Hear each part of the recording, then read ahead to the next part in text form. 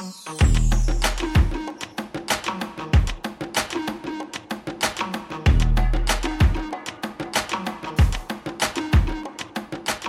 everybody, and thanks for joining us. Another edition of the BTHO, this podcast, after a couple weeks break.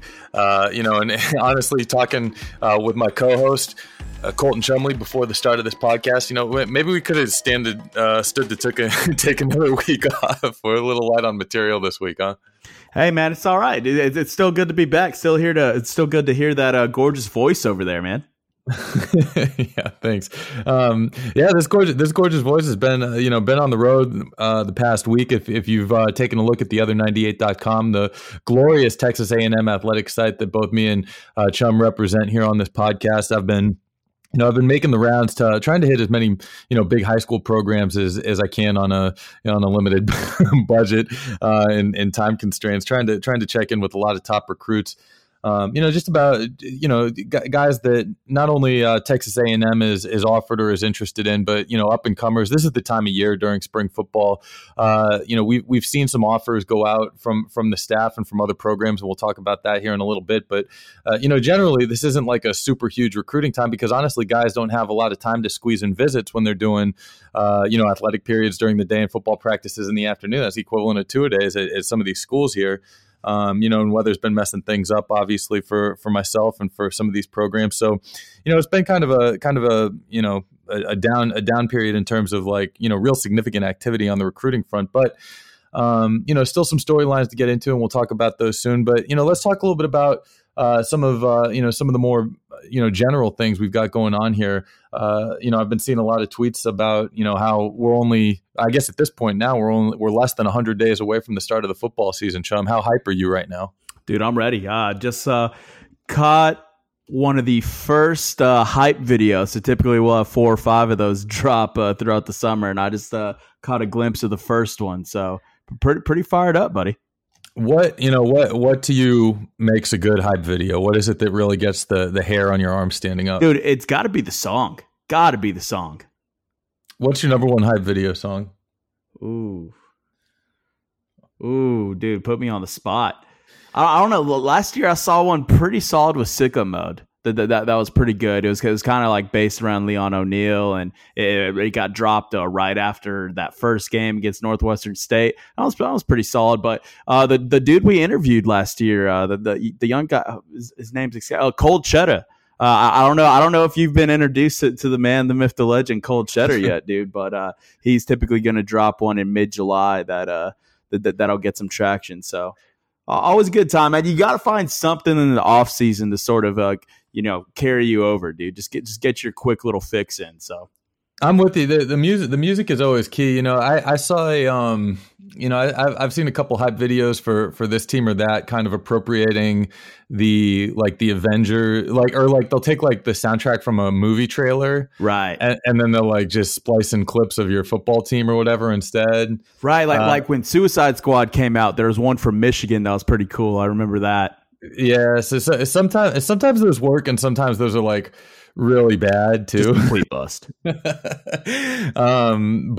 yeah, well, that's what the internet. Thank God for the internet, right? That gives us something like that to hold us over and keep us excited for for football season coming up. Well, what's kind of cool now is you're seeing guys who they'll just basically create their own hype video. Like Zach Calzada released one yesterday that was awesome. So we got some tidbits here and there, man, to just keep us going in the off season. Oh man, I'll have to check that one out. Yeah, because I dabble in a little bit of video editing. If I had time. See, here's the problem with a lot of people. The standard is really low, generally speaking, for people. In terms of you could put videos together and put them on the internet, and everybody thinks that they're great. There's generally not a real high standard for people. Just as long as they see what they want to see in them. For the most part. But when you do a really nice video, you watch a really nice video, you definitely super duper appreciate it. But it just takes so long to like. Right. Well, that's what I was about to say, dude, is people don't understand the amount of time that goes into those things. And these kids, and from a recruiting perspective too, these kids that put together like commitment videos, and they'll always say, I'm committing it, Friday at 6 or whatever. And then Friday at 6 rolls around and everybody's just hitting refresh on their Twitter profile and nothing's coming up. It's probably because like people that take video editing seriously, like, it takes a long time to like render and adjust and re-render and see if something works and like, time things up just right with the song that you're choosing. And that's if you like really care about it. So then these kids end up like posting their stuff like, hours after the fact, and everybody's like, I could have had dinner or something. Back when I was, focused on kids committing to every school as opposed to just one school. That was really something that, ground my gears. Dude, you just hit on something, and you and I have both talked about it before. Like, we're both very pro Leon O'Neal on this podcast. Yeah. But dude, I got to get your take on his commitment video. What was that? Last spring, I guess. Where he was carjacking, dude. Like, don't get me wrong. Like, I love the fact the kid wanted to do something that no one else has really done before. Oh, but brother, dude, too much. Well, I had posted. There was one kid that a while ago I had a tweet that people that get on their high horse, you're never going to get like a viral reaction from people in terms of like, a heavy amount of agreeance or anything like that. But, there was one kid I tweeted out the other day. This one kid had an edit done. He committed to TCU, and he, maybe we talked about this. I can't even remember, but he committed to TCU, and he basically had somebody who in every school, every football department now has at least like a part-time social media photo edit maker, essentially, right? And somebody who does like legitimately does part-time graphics work for TCU did this kid's commitment graphic. But he took a picture of a rap album where somebody is like holding a stack of $100 bills up to his head, like he's talking on a cell phone. And which is clearly like an album cover, and I can't even tell you who it is. But I mean, like, I took one look at it, and even without knowing it was a rap album cover, knew it was a rap album cover, right? And I knew that they were just referencing that. But like when you're talking about a recruit committing to a school, it's like generally not a good look to be including a stack of cash in the graphic, right? I mean, that just insinuates something that hey, come investigate me, please. Right. So, and the same thing can be said for Leon's commitment video. It's like, everybody wants to talk about character issues, and here he is in the first, 5 seconds of his like commitment boosting video. Cars. Yeah. Right. But I mean, and if any other stranger recruit did this for his school and we didn't know him and we saw that video, we might have the same high horsey type reaction. But obviously when you cover a guy like Leon O'Neal and you talk to him as much as I did, I mean, there's nothing about him. I mean, he's like transparent to a fault. He's open to a fault. Like, he's outspoken to a fault. Right. But he's unapologetic about it. And everything about him is what it is. And if he wants to put that out there, it's because he's proud of like the person that he is now. And if that's a point of pride for him, good for you. But yeah, I mean, for just like the average Joe watching that video without knowing who he is, right. Especially, and not that a Texas fan wouldn't have known who Leon O'Neal is, but can you imagine like a Texas fan seeing a kid committing to Texas A&M with a video about carjacking, like what he would say about it, right? Hey, so, like you said though, dude, that's a really good point. Like, Leon is who he is, like very authentic, dude. You're getting what you get, and he's not afraid to shy away from who he is, which is awesome. But another video, dude, I don't know if you caught this one, but it wasn't Jordan. I think it was Josh Moore. His commitment video last year, I think when he originally signed with Nebraska, was actually fantastic. That they talked about a lot of stuff that's happened with their family. And so there are, my point here is that there are some of those videos that are done really well. And, they take the time to get them done right. Wait a second though. That was the one he committed to Nebraska. He was at his like dad's grave though, right? Right. I think so. Which is fine if you want to do that. but he ultimately ended up committing and signing with Texas, right? So it's like you burned, like you can't go make another commitment video. Like that's a heavy thing to bring into your commitment video. So what are you going to do? So like you couldn't go for the team that you actually ended up going to play for, you don't get a video at all because you burned like the moment going to your dad's gravesite, on the team that you're no longer committed to. That was right. But I mean, dude, you know how these kids get, bro. I mean, they're going to get caught up in the moment and things change. So I understand it.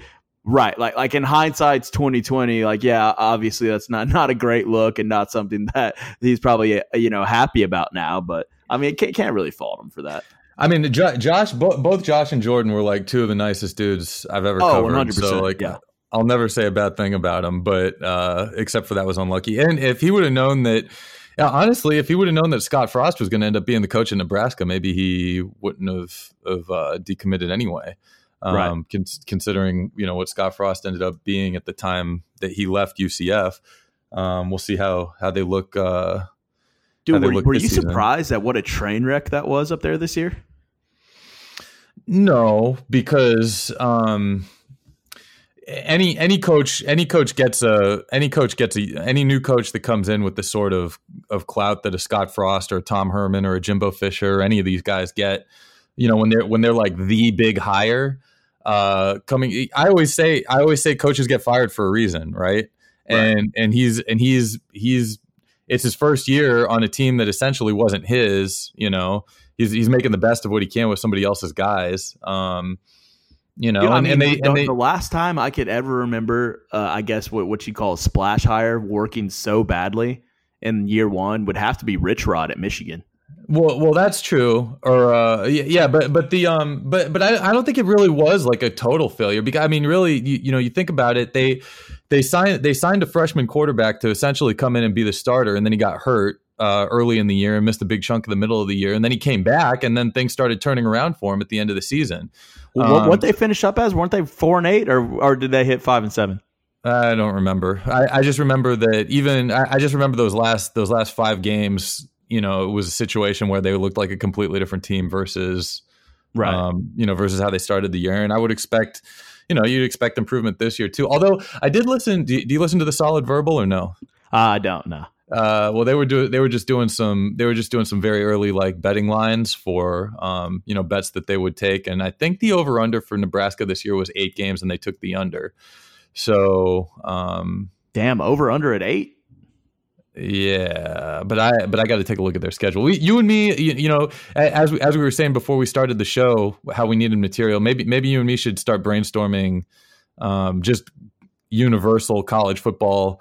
Kind of preview type stuff that we can get into because, I love talking about that kind of stuff. Hey, dude, I'm a gambling man. I'm ready. Oh man, you and me both. And and really the only success that I have gambling is on college football. So we should get into that. I recommend taking our advice once we get into that. Maybe we can start doing that next week. Okay, well let's get right in. Real quick too. I mean, should we talk about? Did you watch Game of Thrones? I finally got all caught up. 2 episodes left to go in the final season. I got caught up. I watched the final episode and all that. Dude, for the love of God, you started like a month ago and you jammed 8 seasons in. I think I watched it all. Yeah, within the span of 2.5-3 weeks. That is one of the grossest things you've ever said on this podcast. I mean, I'm not really one to do a lot of binge watching, right? Like I don't do, there's not a lot of shows that I do that for. But I figured this was like a big enough cultural phenomenon that I should probably. Right. Well, that was our thing, dude. So like me and the girlfriend actually just started last week, dude. So now we're on, I think, the last episode of season 1. Maybe we got 2 episodes left. Can't remember exactly right. And it's good. I mean, don't get me wrong. I don't dislike it, but the fact that everybody has just lost their minds about this, I just don't get it, man. Maybe I need to get like deeper into it, but I mean, I could name 4 or 5 shows that are better than this right now. Well, I don't really. I don't really think of it that way. Like when I watch something, if I enjoy it, I'll keep watching it. You're talking to somebody who watches a lot of really bad Netflix horror movies. so like if it doesn't take a lot for I'm a pass fail kind of guy. I don't get into the nuance and all that stuff. I will say that. From my experience watching the show all at once in short order with each other, like I'm inherently like less bitter about all the critiques and stuff that everybody has about it because, right. When you're waiting each week for one episode and then you have like like the off season before the new season starts. Right. So you hype it up a lot more.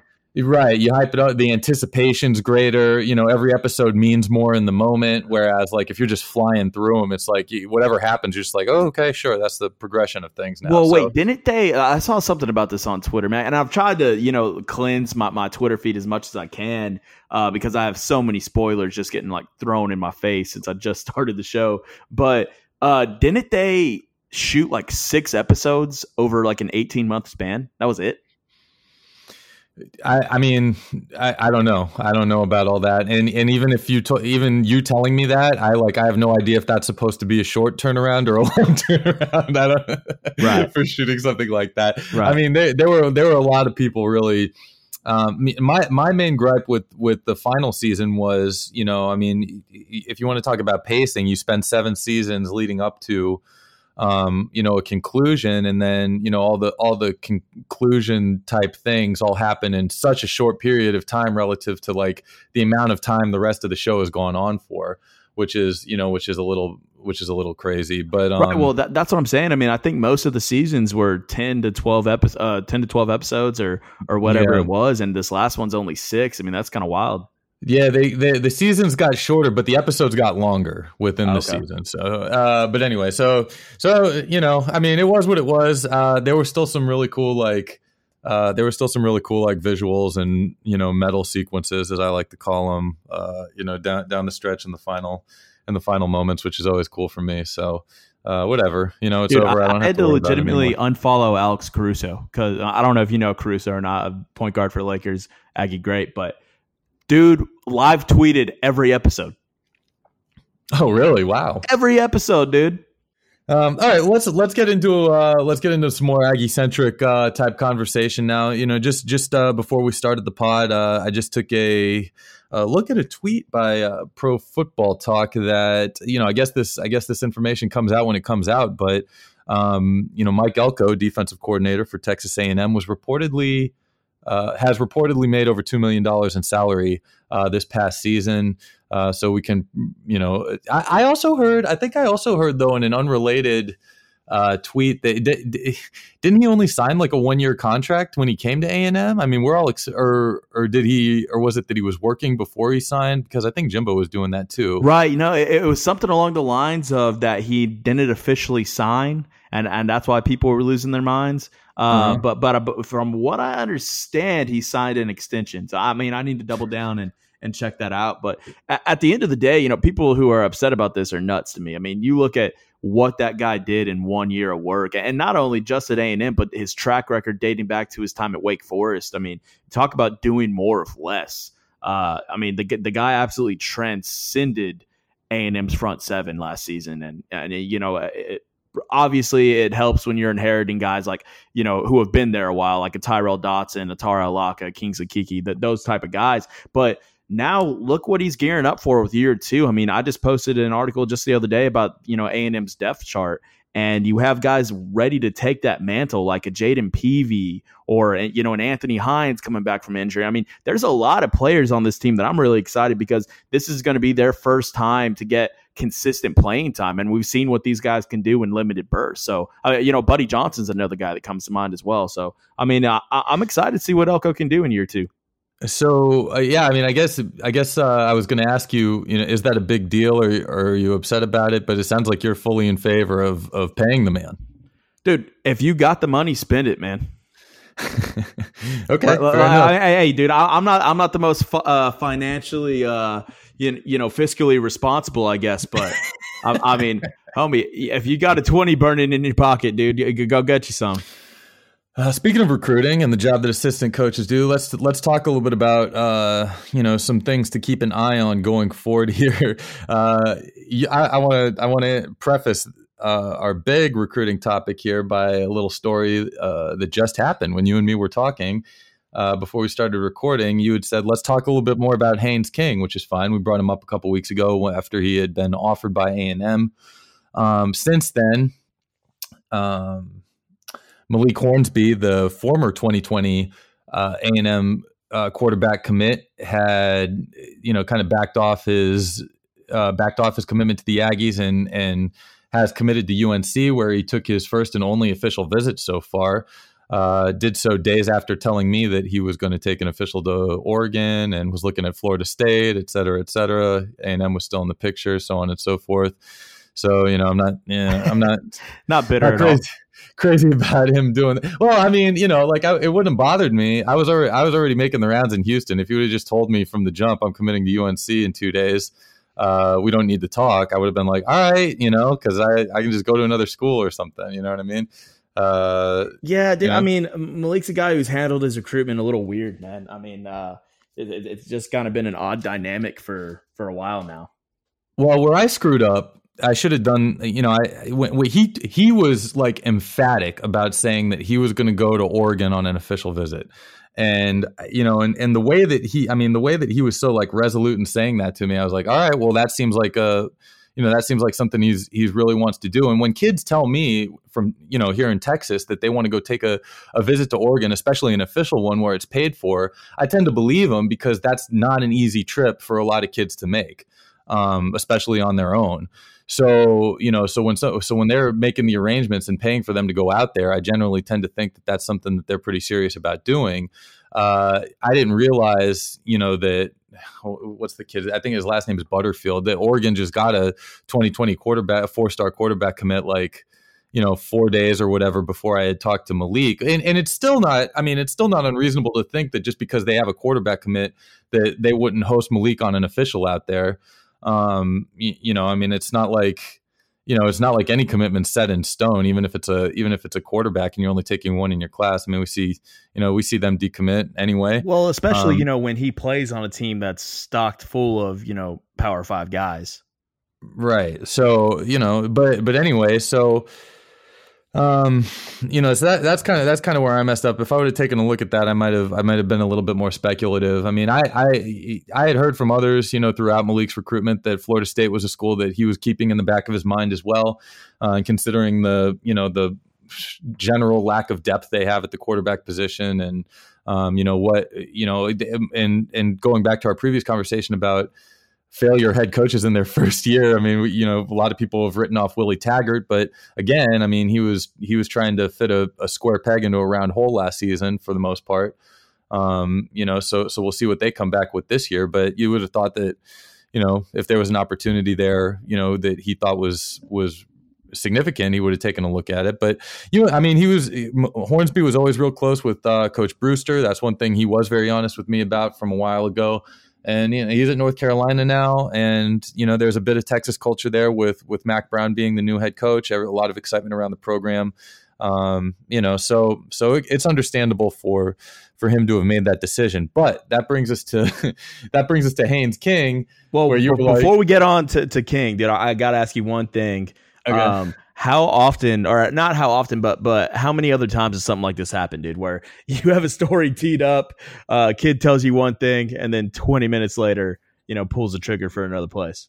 Well, so I posted that story the day after I had talked to him. So there was a little bit more time in between that, even though the story got posted on the same day that he ended up eventually committing to UNC. So it looked a little worse than it was for me. But that's also what I said in the comment section of that story. I mean, that's completely, like me and Malik get along well, but that doesn't mean but I don't, if a kid wants to protect his, what's going on in his recruitment, that's between him and himself. And it doesn't matter how friendly you are with the recruit, as you've dealt with them through coming up through the ranks or whatever. So, So if that's how he wanted to play it, that's up to him. I mean, there's nothing any of us can do about that. I mean, I said that in the comment section, like that's not the first time that's happened to me or other recruiting reporters. It won't be the last by a long shot. You know what I mean? So it's unfortunate. It looks hokey, on my end, but I mean, you're in this business. A lot of times we're at the mercy of the kids, dude. I mean, there's nothing else we can really do about it.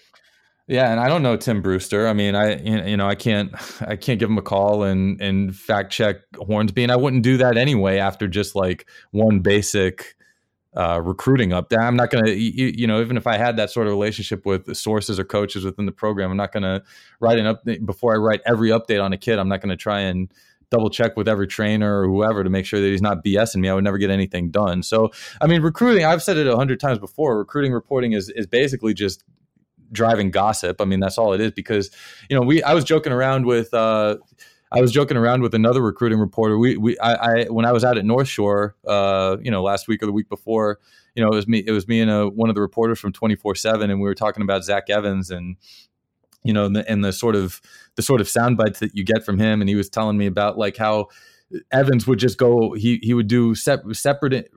I think he was talking about the opening camp in Houston, how Evans did, 4 different interviews, and with 4 different reporters, they all came together after to compare notes. And he had told each single one of them that, a different school was, had the upper hand in his recruitment. You know what I mean? So, and honestly, I mean, Evans might not have even known that he did that. Like that might not have even been like a malicious thing by him, or a way to like smoke screen reporters. I don't think kids even care that much about that. You know what I mean? Like they just talk. You ask, you set them up with a question, and then that's what's in their head, and then they just start talking, and then those are the sound bites that you end up with. You know what I mean? So, right, so that, and not every single one of these dudes are media trained, kind of like a Leon was, or Jordan Moore, or any of these guys have been in recent years, and I think that it's one of those things where, like you say, man, I mean, they kind of get stuck on a talking point and don't really know how to back off of it sometimes. Yeah, right, exactly. So anyway, but Hornsby's off the board. It was really. Can I talk about King now? Oh, hey, dude, green light, let's go. Well, because before he committed, right, it was only, as far as all the quarterback offers go in 2020 for Texas A&M, it was just Hornsby and King that were open on their recruiting board. Everybody else had committed. I think that DJ Ugiele, or however the hell you say his name, he inked with Clemson, I believe. Well, you got to stop saying signed, bro. Nobody signed yet. Fair enough. He committed. But anyway, but yeah. So it was King and Hornsby were the only 2 quarterback prospects that hadn't committed that A&M has offered in 2020. King is the only one that's left on the board now. He's also their most recent quarterback offer. But I like I was saying before we started recording, you're like, oh yeah, everybody's talking about him being the take now. Well, yeah, I mean he's the only guy available, right now for Texas A&M, unless they find somebody else that they want to offer in this class. And I mean, there's. I don't even know who I could suggest might be a guy. Maybe if you consider Jaquindon Jackson out at Duncanville to be a quarterback, which not a lot of people do at this point. There's just not a lot of other 2020 quarterbacks in the state that are kind of talked about in the same sort of capacity as a Haynes King. Well, I will say this. I think that they've shown they're not afraid to go out of state to sign a quarterback. I mean, you look at a James Foster or a Calzada, but my question for you is this, though. Obviously, King, Hornsby, those are your 1A, 1B guys, however you want to order it. But who do you think has the higher ceiling? Well, I think it kind of depends on how you look at it. I mean, I think that the most, I guess I would say the most big play potential and the most versatility is Malik Hornsby. I know a lot of people say that, Haynes King has just as good, if not better, testing numbers than Hornsby does, speed and agility wise. But I don't think that he's as much of a game. Right. I don't think he's as dynamic for sure. Right. On a play-by-play basis. He's definitely a heady player, though. And I think when you listen to what, honestly, it's kind of disappointing for A&M that they didn't offer Haynes King sooner, because I think when you listen to Jimbo, not that this means that they're behind in his recruitment or anything like that, but when you listen to the way Jimbo talked about Zach Calzada after signing day last year, I mean, you could apply a lot of the same things that he was saying about Calzada, a lot of the same compliments to Haynes King. And I mean, just looking, if you want to talk about a baseline factor that we can kind of apply to both players, Haynes King's ranking coming out of high school at this point is only going to go up, and it's higher than Zach Calzada's ever was. So already, so so if you bought the Kool-Aid on what Jimbo was saying about Calzada coming out of signing day last year, apply all of that towards Haynes King and multiply it by whatever the difference in his ranking is, and then you've got that much better of a prospect, I think. So I think he's definitely the type of guy that Jimbo would like to have. Probably, and we talk about Malik potentially being the more dynamic player on any given play than Haynes, but I think Haynes is probably a more dynamic, versatile player than Kellen Mond is at quarterback. So, right, well, I think comparing Haynes and Hornsby, I think what you really see is that King is a much more polished quarterback, I think, from the pocket in terms of being able to sit back and read a defense and go through his progressions. As I think that Hornsby, like we said, is a guy who he can make a big play at any moment, but I think he still has a lot of work to get done in terms of where he's at as a passer. Yeah, I mean, and truthfully too, I mean, there's a lot of controversy about how good Malik actually is as a pure quarterback, and what the implications of the team that he plays for and in Fort Bend Marshall versus Haynes King playing for his dad in Longview, and two pretty different offensive philosophies and passing philosophies. It's tough for me to say, just based on both of them right now in their given situations, what Malik wouldn't be able to do in a Longview offense versus what he's asked to do in the Marshall offense. So, either way, I think it's a good pickup for UNC. I mean, UNC is kind of, they were good a couple of years ago and then took a pretty steep downturn, and, it'll be interesting to see what Mac Brown can do after being out of the game for a while. But Malik is totally the sort of guy that you want to have as the face of, recruiting class as a new coach. So, what's Mac been out of the game for? What, 7 years? I mean, at least that much. Yeah. I mean, as long as I've been doing this, I believe. So it has to be probably around that long, but I'm not the college football historian that you are, Chum. So, hey, in fact, I'm barely a historian of my own last week. So there you go. So asking me to remember what happened 7 years ago for a team that I didn't care about. But if it's about the Orlando Magic, you're the guy, dude. Yeah, even that's debatable. I mean, 7 years is a long time, dude. I've had a lot of beer since then, Chum, as you can relate to. So,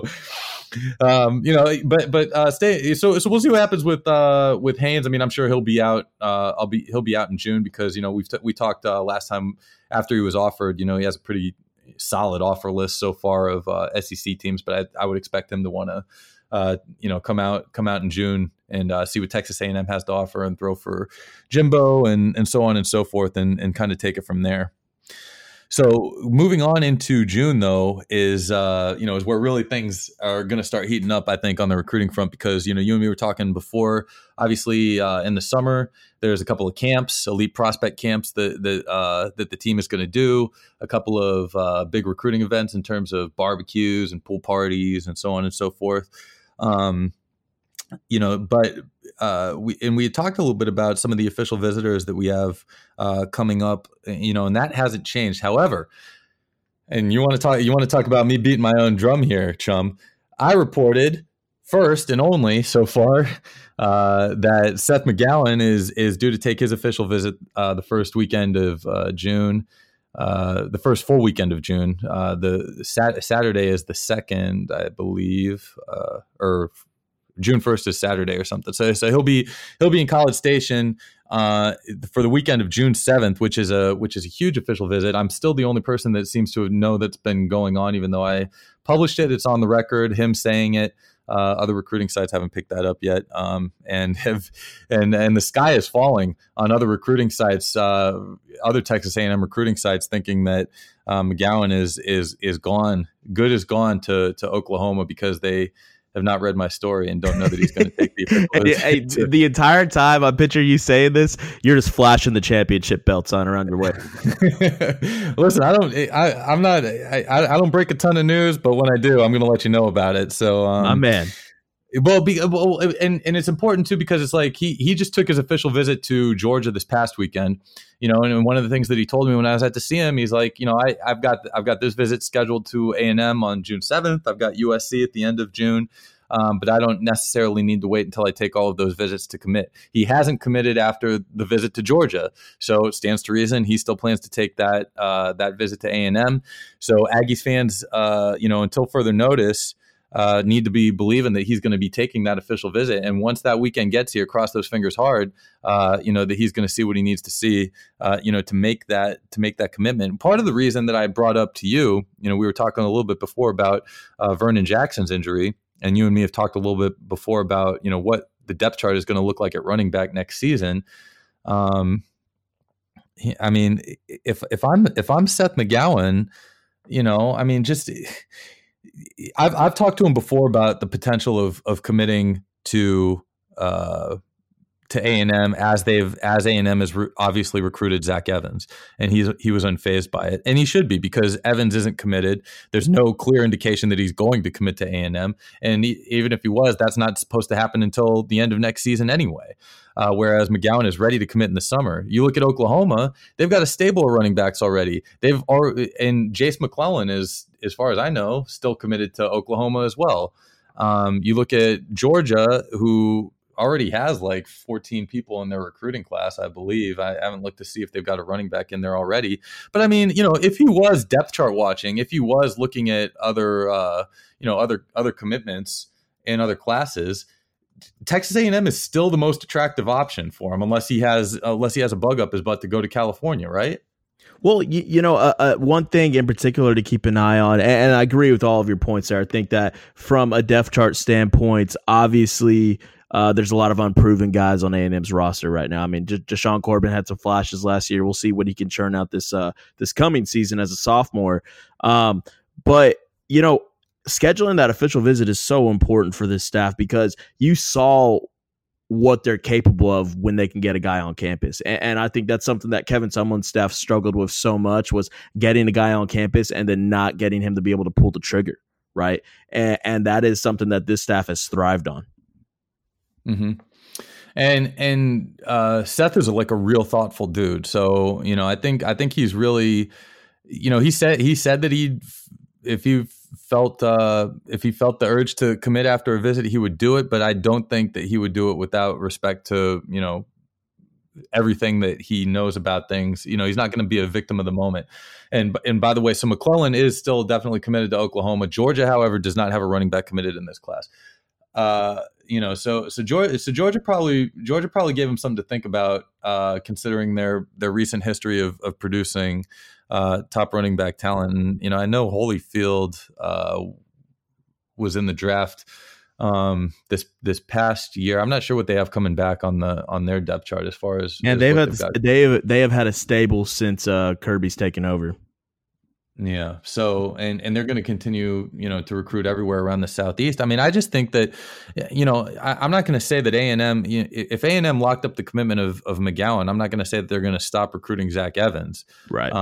But I mean, I would much rather between the two of them. I'll just say, like, I think the gap in talent between McGowan and Evans isn't so great that if you got the commitment from McGowan, I would just work on keeping him in the class versus, trying to go bird in hand. I mean, yeah, you know what I mean? Because, because Evans, as much as I like Zach, and he's a clear top talent. I mean, is it worth going through all the whatever you want to call it to just to kind of stay in the picture for the sake of grabbing the number one recruit in the country? I don't know. Right. Well, jumping through hoops and entering that circus, is going to be a difficult run. And say you do secure a commitment from Seth, do you risk losing it or losing ground with him to sign a kid that it's still essentially, a crapshoot?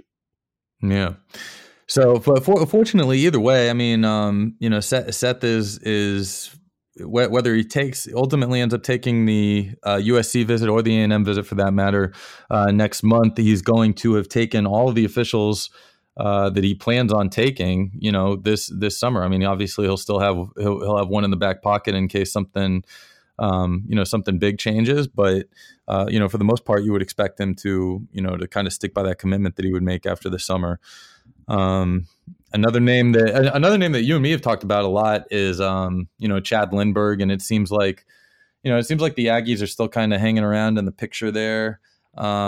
Still maybe not making as much of a move up his, within his recruitment as they probably would like to, but he seems like, we saw him come out for a visit earlier this spring, and it seems like he's ready to make another visit out here in June again. So, I mean, just from your outside, I mean, your perspective on him is probably as good as mine at this point. I mean, what do you think the prospects are of kind of reeling him in a little bit closer? Well, I think it's important to stay in the picture for a guy like that, a player of his caliber, man. But from everything I've gathered and just kind of from the outside looking in here, I still think that Texas is the team to beat.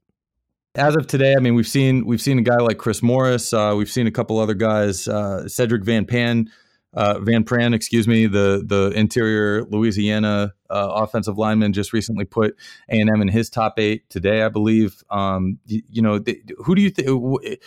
How many kids do you think end up making up this offensive line group in the 2020 recruiting class, and who do you think the names ultimately end up being? Man, I think it's still so wide open right now, man. Obviously, I think that Smart stays committed. I think that he'll be there. He's a lock.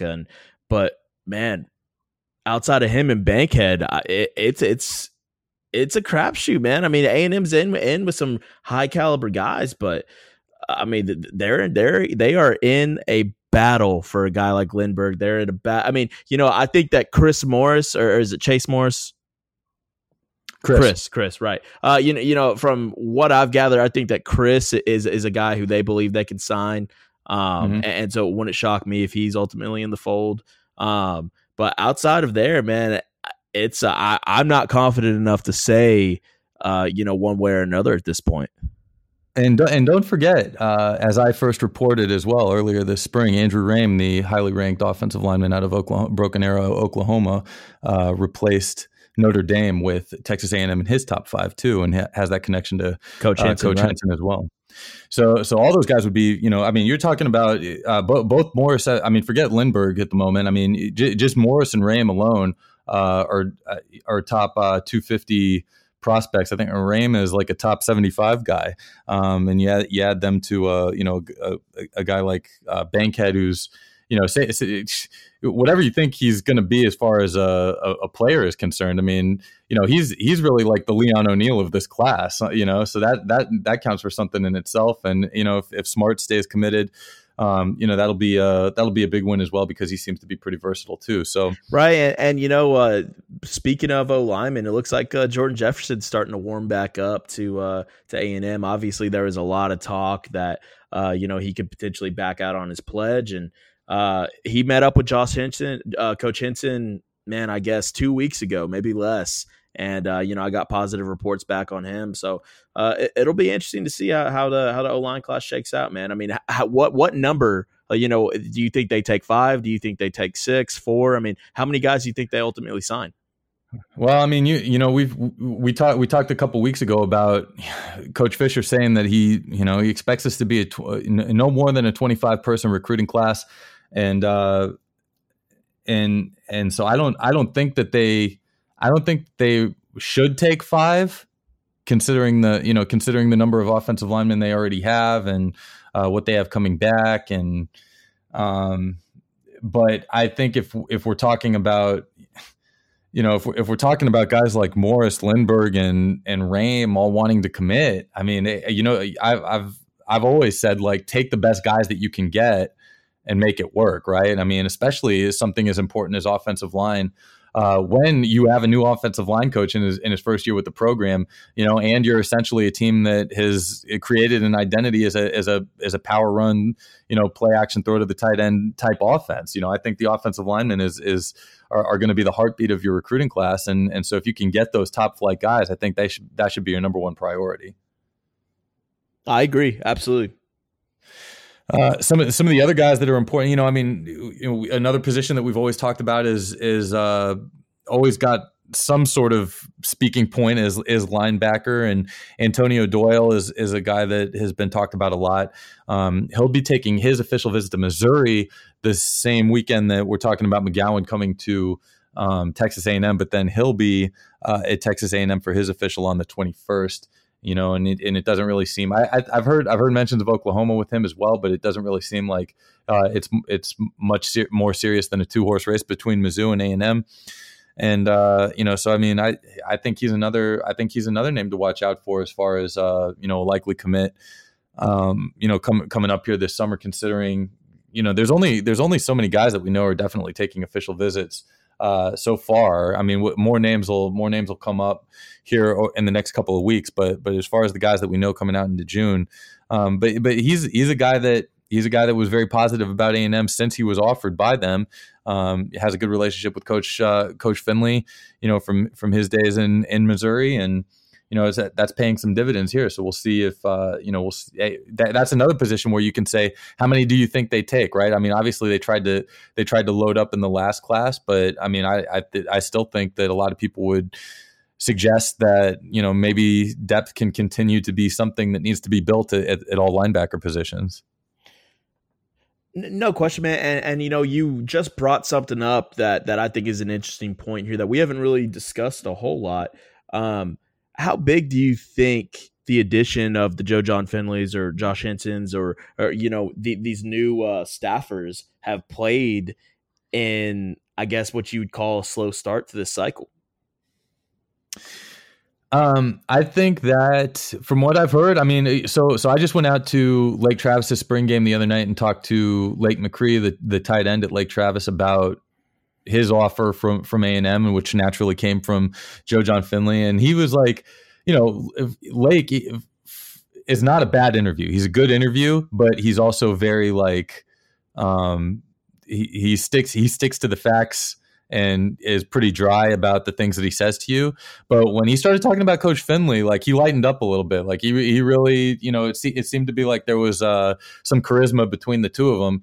And I think that we had talked about the role of the tight end coach in recruiting, and how that always seems to be the guy with the most personality on the staff for whatever reason. And the more I'm kind of talking to some guys, the more I'm kind of hearing about Finley sort of being that guy. I don't think he recruits as many. Like, I don't think he's in charge of recruiting as many players as some of the other coaches are. And we know that A&M in 2020 has offered like 5,000 defensive ends and defensive tackles. So you generally hear about Coach Robinson and Terry Price a little bit more frequently. But from what I've heard about the people that have dealt with Coach Finley, they've really liked him. Coach Henson, since he's started having guys come to visit him on campus, I think recruits have had a much better grasp of who he is as a person and what he is going to do within the program, and I think that's paid a lot of dividends as well. So I think maybe it was a little bit of a slow start in the sense that I just don't, they had to move, they had to get settled in, they had to fill out all the paperwork and so on and so forth. So it wasn't just like they were announced as hired by A&M and got right after it on the recruiting. I mean, there was a little bit of a lull before you really started hearing their name a whole lot. But I think now that they're a much more active part of the staff's recruitment of certain players, I'm getting the same sort of energy from recruits as you hear about a Bradley Dale Pivoto. People love him, and he's a recruiting animal. He's all over the place, and people just love his personality. And it just seems like this A&M staff is just full of like good old boys that everybody really likes. Right. Well, that kind of brings me into my next question. I know we're getting a little long here, but if you're going to rank these guys maybe your top three. Who do you think are the top three recruiters on the staff?